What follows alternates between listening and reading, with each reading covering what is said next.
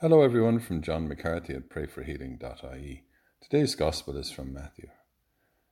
Seeing the crowds, Jesus went up the hill. There he sat down and was joined by his disciples. Then he began to speak. This is what he taught them. How happy are the poor in spirit. Theirs is the kingdom of heaven.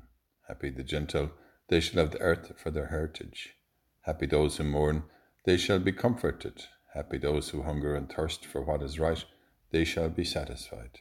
Happy the merciful, they shall have mercy shown them. Happy the pure in heart, they shall see God.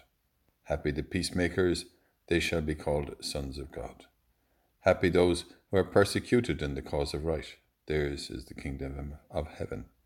Happy are you when people abuse you and persecute you and speak all kinds of calumny against you on my account. Rejoice and be glad, for your reward will be great in heaven. This is how they persecuted the prophets before you. We thank you, Lord, for your presence among us. Help us to put these Beatitudes into effect in our daily lives. As we pray together and say for one another, Hail Mary, full of grace, the Lord is with thee.